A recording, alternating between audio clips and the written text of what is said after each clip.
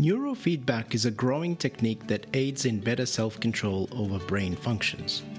It's widely used in personal performance enhancement as well as treatment of psychological conditions such as anxiety, autism, ADHD, and many more. In this episode of Bridging the Gap, we host Dr. Jamil El-Babli, who is an expert in speech pathology and neurofeedback, with experience in special education and support in the sports industry, especially in the world-renowned Aspire Academy in Qatar.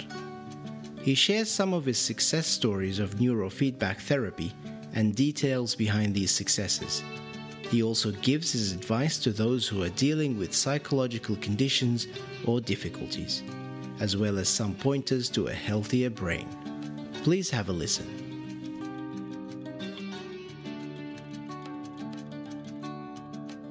Dr. Jamil El-Babli, thanks for coming on our podcast. Ramadan Kareem to you and to your family. We are really happy to have you on this special episode, talking about a very special topic, something that I find quite interesting, quite different than the discussions that we have day to day, and that is neuroscience. Before I get into that, I'd like to know, or I'd like our listeners to know more about you, the speech pathologist. You started obviously in Jordan. Tell us more about your background, please. Well, Muhammad, Ramadan Kareem, and as for me, Dr. Jamil Babli, I have a PhD in special ed and MA in speech therapy. And recently I acquired the American board in neurofeedback therapy. And that's enabled me to get a medical privilege from Ministry of Health of Qatar to open the first clinic specialized in neuroscience application, where we used the advanced technology to measure the brain activity, and we do assessment for the brain activity. Then we are able to enhance performance and fix the problems if there is any. So I have working experience more than 30 years, but as for neuroscience for the last 12 years, I found myself going deep in this direction. Nice. But you started as a speech pathologist, and you were concerned with special education. Obviously, you're also a teacher at some stage in your career. What made you and I forgot to mention that you spent the last 14 years with the world-renowned Aspire Academy in Qatar. And so what made you change your attention from all of this to neuroscience or to neurofeedback? Yeah, it has a little story, and it was back to 1997. I was working in Oman, and there was a boy. By the way, at that moment, maybe that was the first speech therapy in Oman at that date. Wow. Okay. And it happens to work with a little boy who had a car accident, and he had a brain injury, and the injury was at the front of his head. So at the head, to the left side of the head, there is language center. So we have, if there is the damage comes to the back of the head, it's Wernicke's aphasia, we call it, where the language center, it's affected badly. But if it's at the frontal side, we call it Broca's aphasia. So this particular boy, he got Broca's aphasia at the front. So he can understand and perceive the language, but he couldn't express himself. During the training session, his dad was sitting with me, and he's trying to hit with his back of the hand, the head of his son. And it was very painful. And I feel the boy, he is in a great pain. Then I asked the dad, why are you doing this? He said, I'm trying, if there is some disconnection, I'm trying to do something. So from this particular scene, I was talking to myself as a specialist. if we got like a technology and we could like take a look at exact brain from inside, Yeah. that will be very helpful for our client. Then maybe after 20 or then that was 2009, I managed to had a workshop about neurofeedback. Then from the first 5 minutes at the introductory levels, I said to myself, oh, that's exactly what I was looking for. And that's what I want. Then the doctor who gave us the course, it was over 1 week. I took his number, then I get connected with him. Then I ask him to send me resources. Then I start reading and exploring this field. And I start from there. And being in Aspire Academy, which is a place for developing and scouting the athletes, I found myself in a very productive environment. My manager, they supported me and they managed to help me a lot in this direction. And at the same time, we helped lots of players and national teams level. So it was great accomplishments since then. Excellent. And how did your time in Aspire how did you find that time? Did you see a different application of neurofeedback, especially that it's a fourth sort of academy, compared to other applications where people actually have conditions? So I'm trying to figure out the difference between an application for enhancing performance compared to an application where you're actually treating a particular condition. Oh, that's a good question. Actually, I was working in Aspire as a head for academic support or learning support. So working with kids or students, athletes who is struggling in their learning, in their attention, memory. So I find out when I was working with students in enhancing his brain function at the academic level, then I find he's exceeding in his sport. Basically, you come to the operating system itself and you enhance the performance, then the whole body and mind, they are benefit from this. Wow. So I have this little boy, I think it was in grade 7 or 8, and he has this like emotional problem. For no reason, he starts crying if anyone bother him. But he's very fast, very important player. Then after I started training him, and he was playing at the defender, he found his self scoring more than a 25 goal in the competition. Wow. Then he was the top scorer. It was before Corona. And at the same time, he is making a huge progress in his academic level. So basically, we try to help the academic, but we find out the positive effect of the neurofeedback at the sport level as well. So it's helping in every single direction. Wow. Yeah. No, that's good to hear. And these sort of stories are usually hidden. We don't hear about these stories. Do you have any other stories that that are more relatable to younger kids that have had certain conditions that have recovered using neurofeedback and have recovered well in different aspects, not just one aspect? Yeah, actually, if I want to tell you the story, it might take another I did 1 week to finish this story. It's more than 13 years.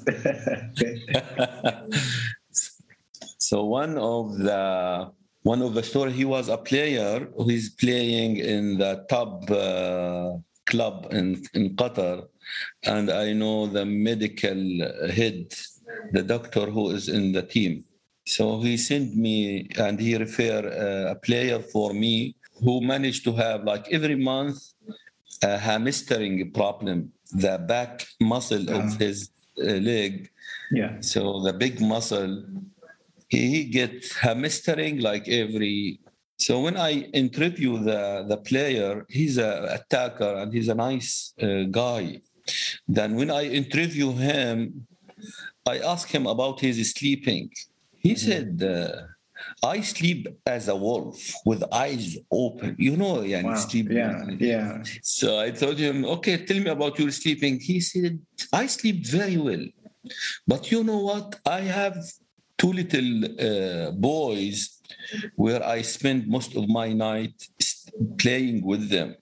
Then after the assessment, we did like a brain map for him, and we find out that he's having a very bad sleeping brain waves at the middle of the head, the sensor motor strip, SMR.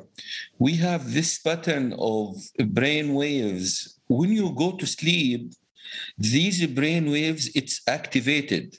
So whenever it's very high, it's isolated the brain from outside environmental stimulation. So basically, if these brain waves not working very well, your brain will not be able to go to deeper level of sleep. So when you close your eyes, you don't hear, you don't listen, you don't also see, and you don't feel the air from the AC coming to your skin. Everything has to be shut down. If you don't shut down all your senses, you will not be able to go in a deeper sleep. So we find out these brain waves, they are not functioning in a proper way. Then after I trained this up for him and we fixed these brain waves, after maybe he got 15 session, then he go back to his club. The coach, after we get back from COVID, he was exceeding very amazingly in his reaction time, and he considered him the best player in the team. And when you say fixing, when you say you fixed him, what did you actually do? I mean, we do neurofeedback training. He has to come. So after the assessment, we adjust a protocol to train and to have the brain learning how to regulate these brain waves. So we talk about SMR, they were very low, then we up-train it. So we train for the training protocol in a neurofeedback. That's what we mean fixing the brain. Yeah. So we work with around the brain waves, and we fix these brain waves. Okay. No, I mean, I was actually about to clarify for our listeners that neurofeedback is a sort of biofeedback mechanism which is quite powerful, and it basically teaches self-control of certain brain functions. And correct me if I'm wrong. I mean, maybe you want to say more about that. Exactly. Yeah, this particular player, after he get his training, and we get COVID, and we look down. He gets back very strong and reach a very peak level, top peak level. And since then, he's never got a hamstring.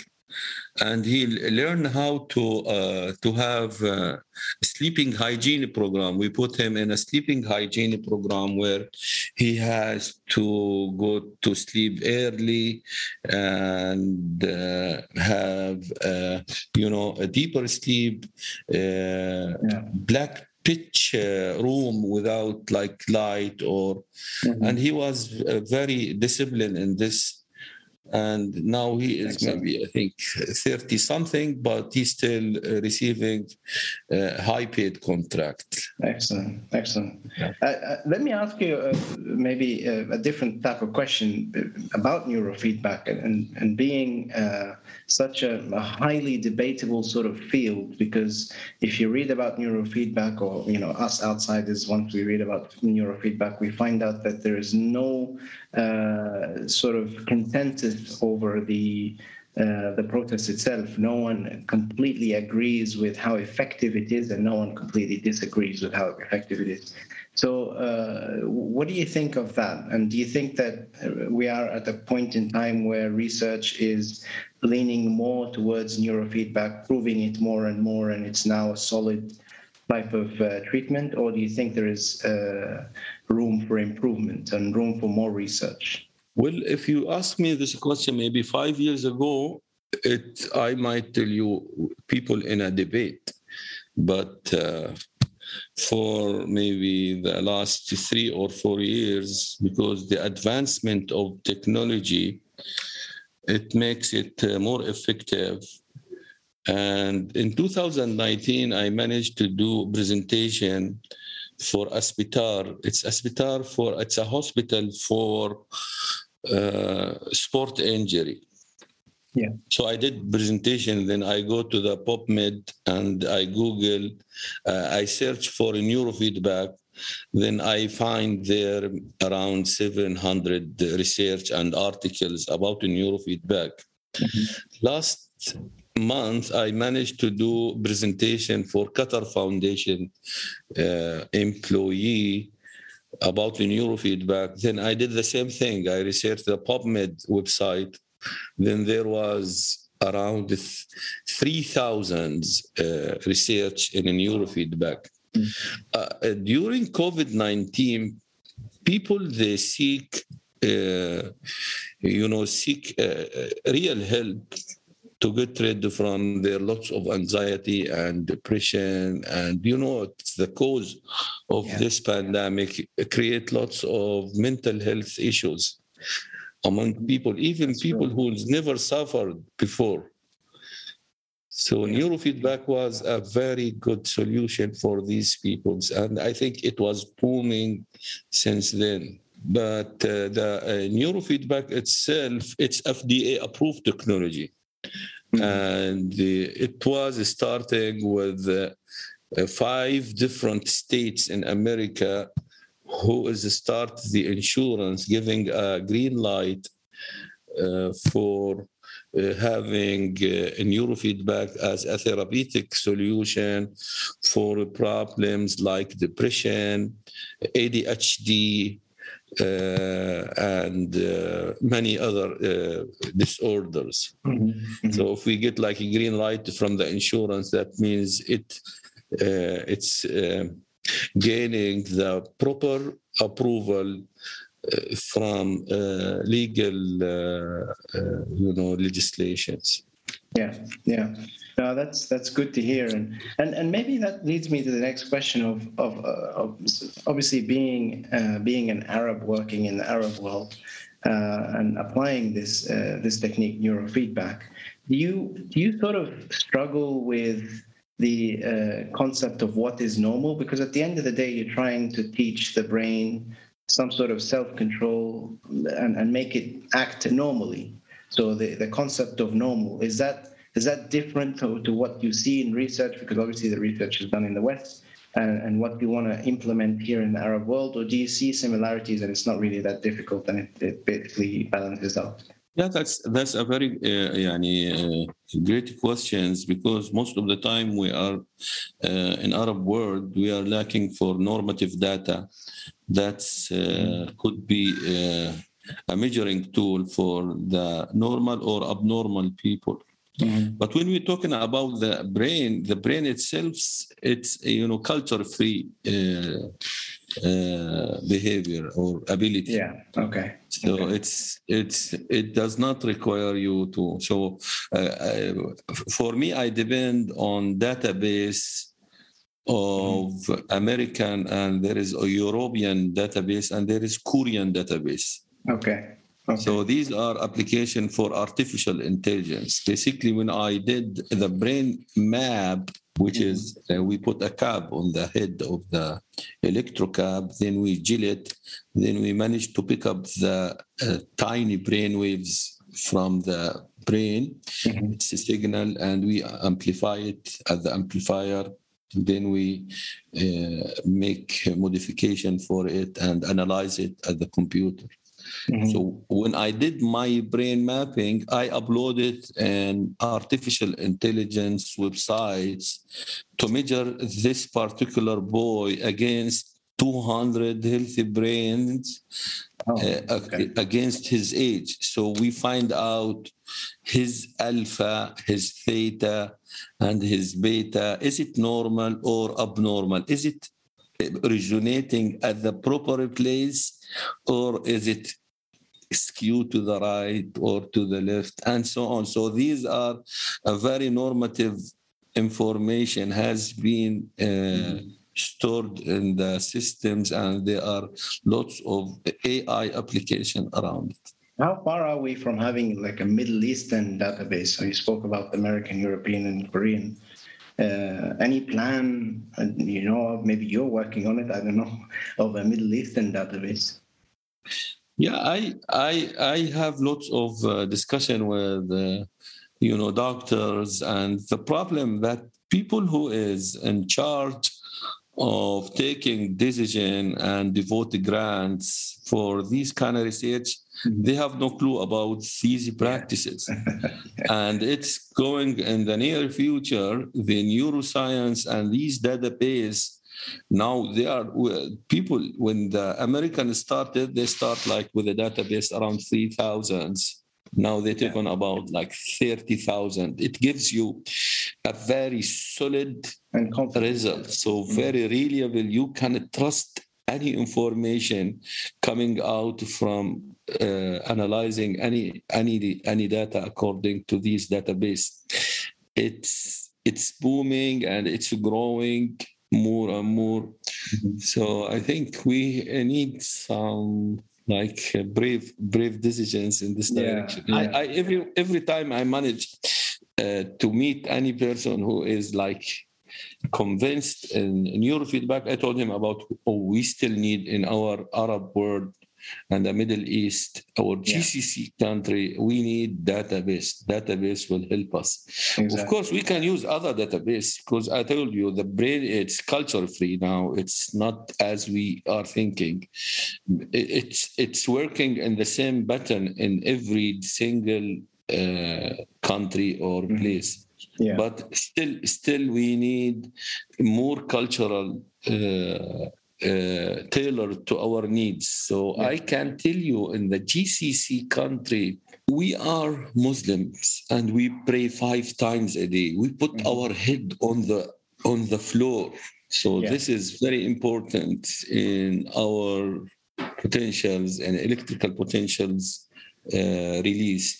And we put sometimes cab, we put i'gal, and these also we put it for a long time. It might affect, and we have this temperature with the humidity. So we have a very long history in cultural, maybe different from other people who might have different pattern of their neuroscience direction and solution. That's my initial impression. No, that's true. I totally hear you. And when you talk about different conditions, obviously, neurofeedback can treat different conditions. Where do you think, or which condition would you say is the most treatable using neurofeedback? Easily treatable using neurofeedback, and this could be useful to our listeners as well. That's a very good question. Mohammed, you are asking a very scientific level of a question. This is something I really admire it. So the most effective condition could benefit from a neurofeedback, it's anxiety or panic attack. Okay. And we have the effectiveness of this, it's reach up to 85-90%. Then other conditions like ADHD could benefit around 70-75. ADHD, it has 3 different disorders under this umbrella. The most benefit cases, the ADD, attention deficit, people who is lacking for enough attention. Yeah. So I can tell you, if your in the classroom, you might have kids who find it difficult to pay attention to the teacher. They are quiet, they are polite, they can sit, but they couldn't pay attention to the teachers. They're lacking for this ability. These I work with these students, and they benefit a lot from this. It's like 95%. Wow. Other conditions like autistic, they can benefit up between 40 to 45%. It's good. Yeah. And I work with many cases across all conditions. Depression, but you have to work with different modalities with the people who is under depression. And the spectrum of people who benefit from a neurofeedback, there are therapeutic level and there are peak performance level, and they could use it also for creativity. And I work with this with executives, people who is working, in big companies and at the government section or private sections.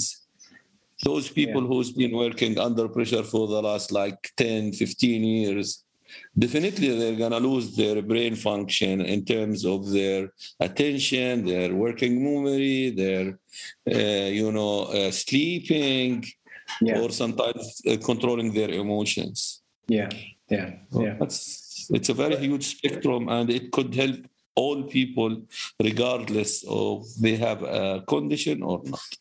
We're coming close to the end of the recording, so I'll ask you one final question, and that's probably related to our listeners, and maybe if you have any advice to listeners who deal with kids or with adults who have certain conditions that we've spoken about in this episode, or people who want to enhance their performance, what would be your words to them?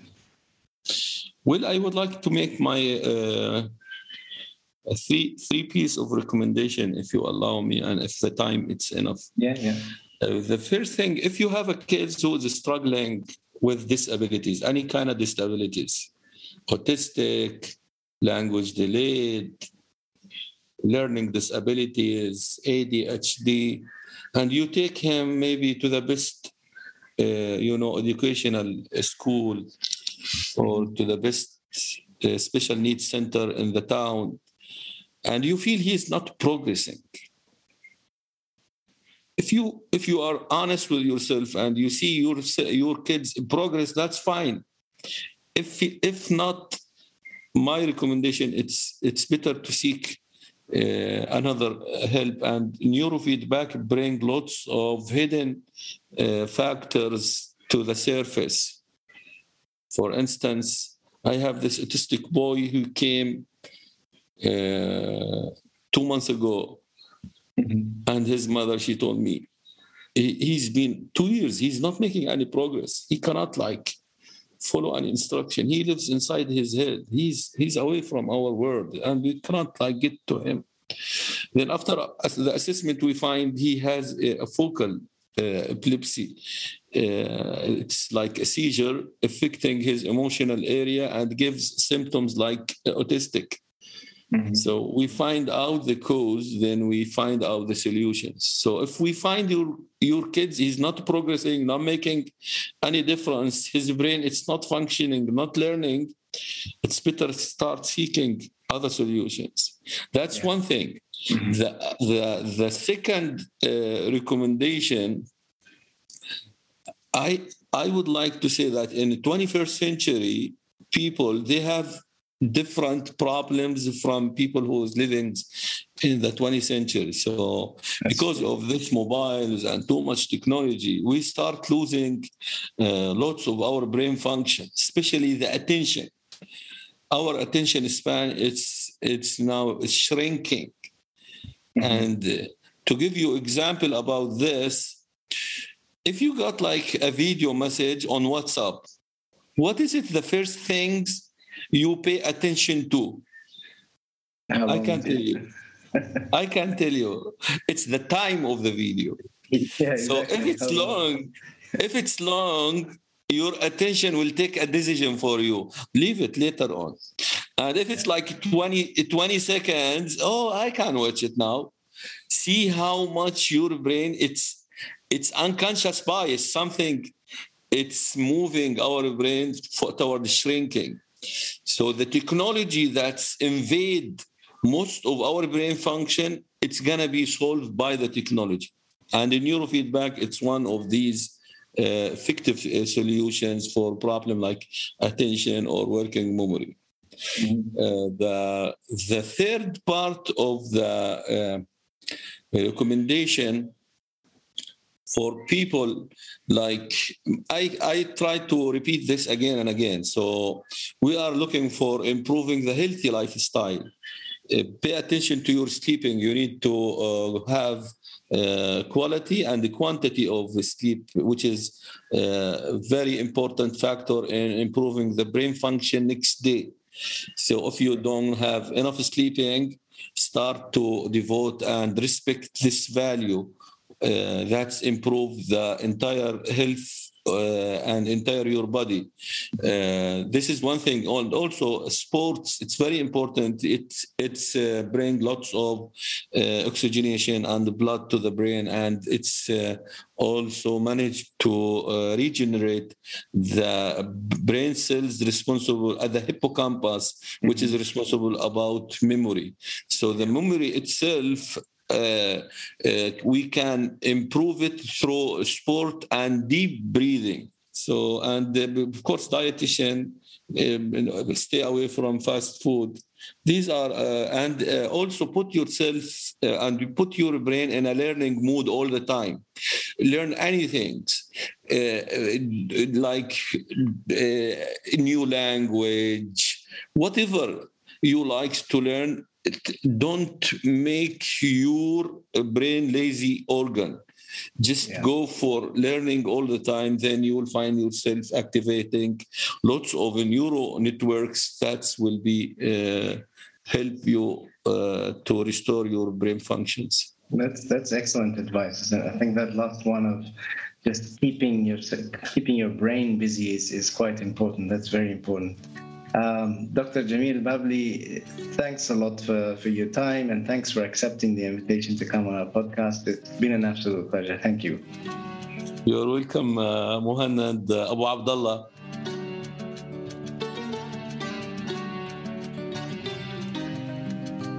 Bridging the Gap is brought to you by AK Muhannad and Omar. Music is by Chris Horgan. If you like our work, please support us by liking and sharing this audio.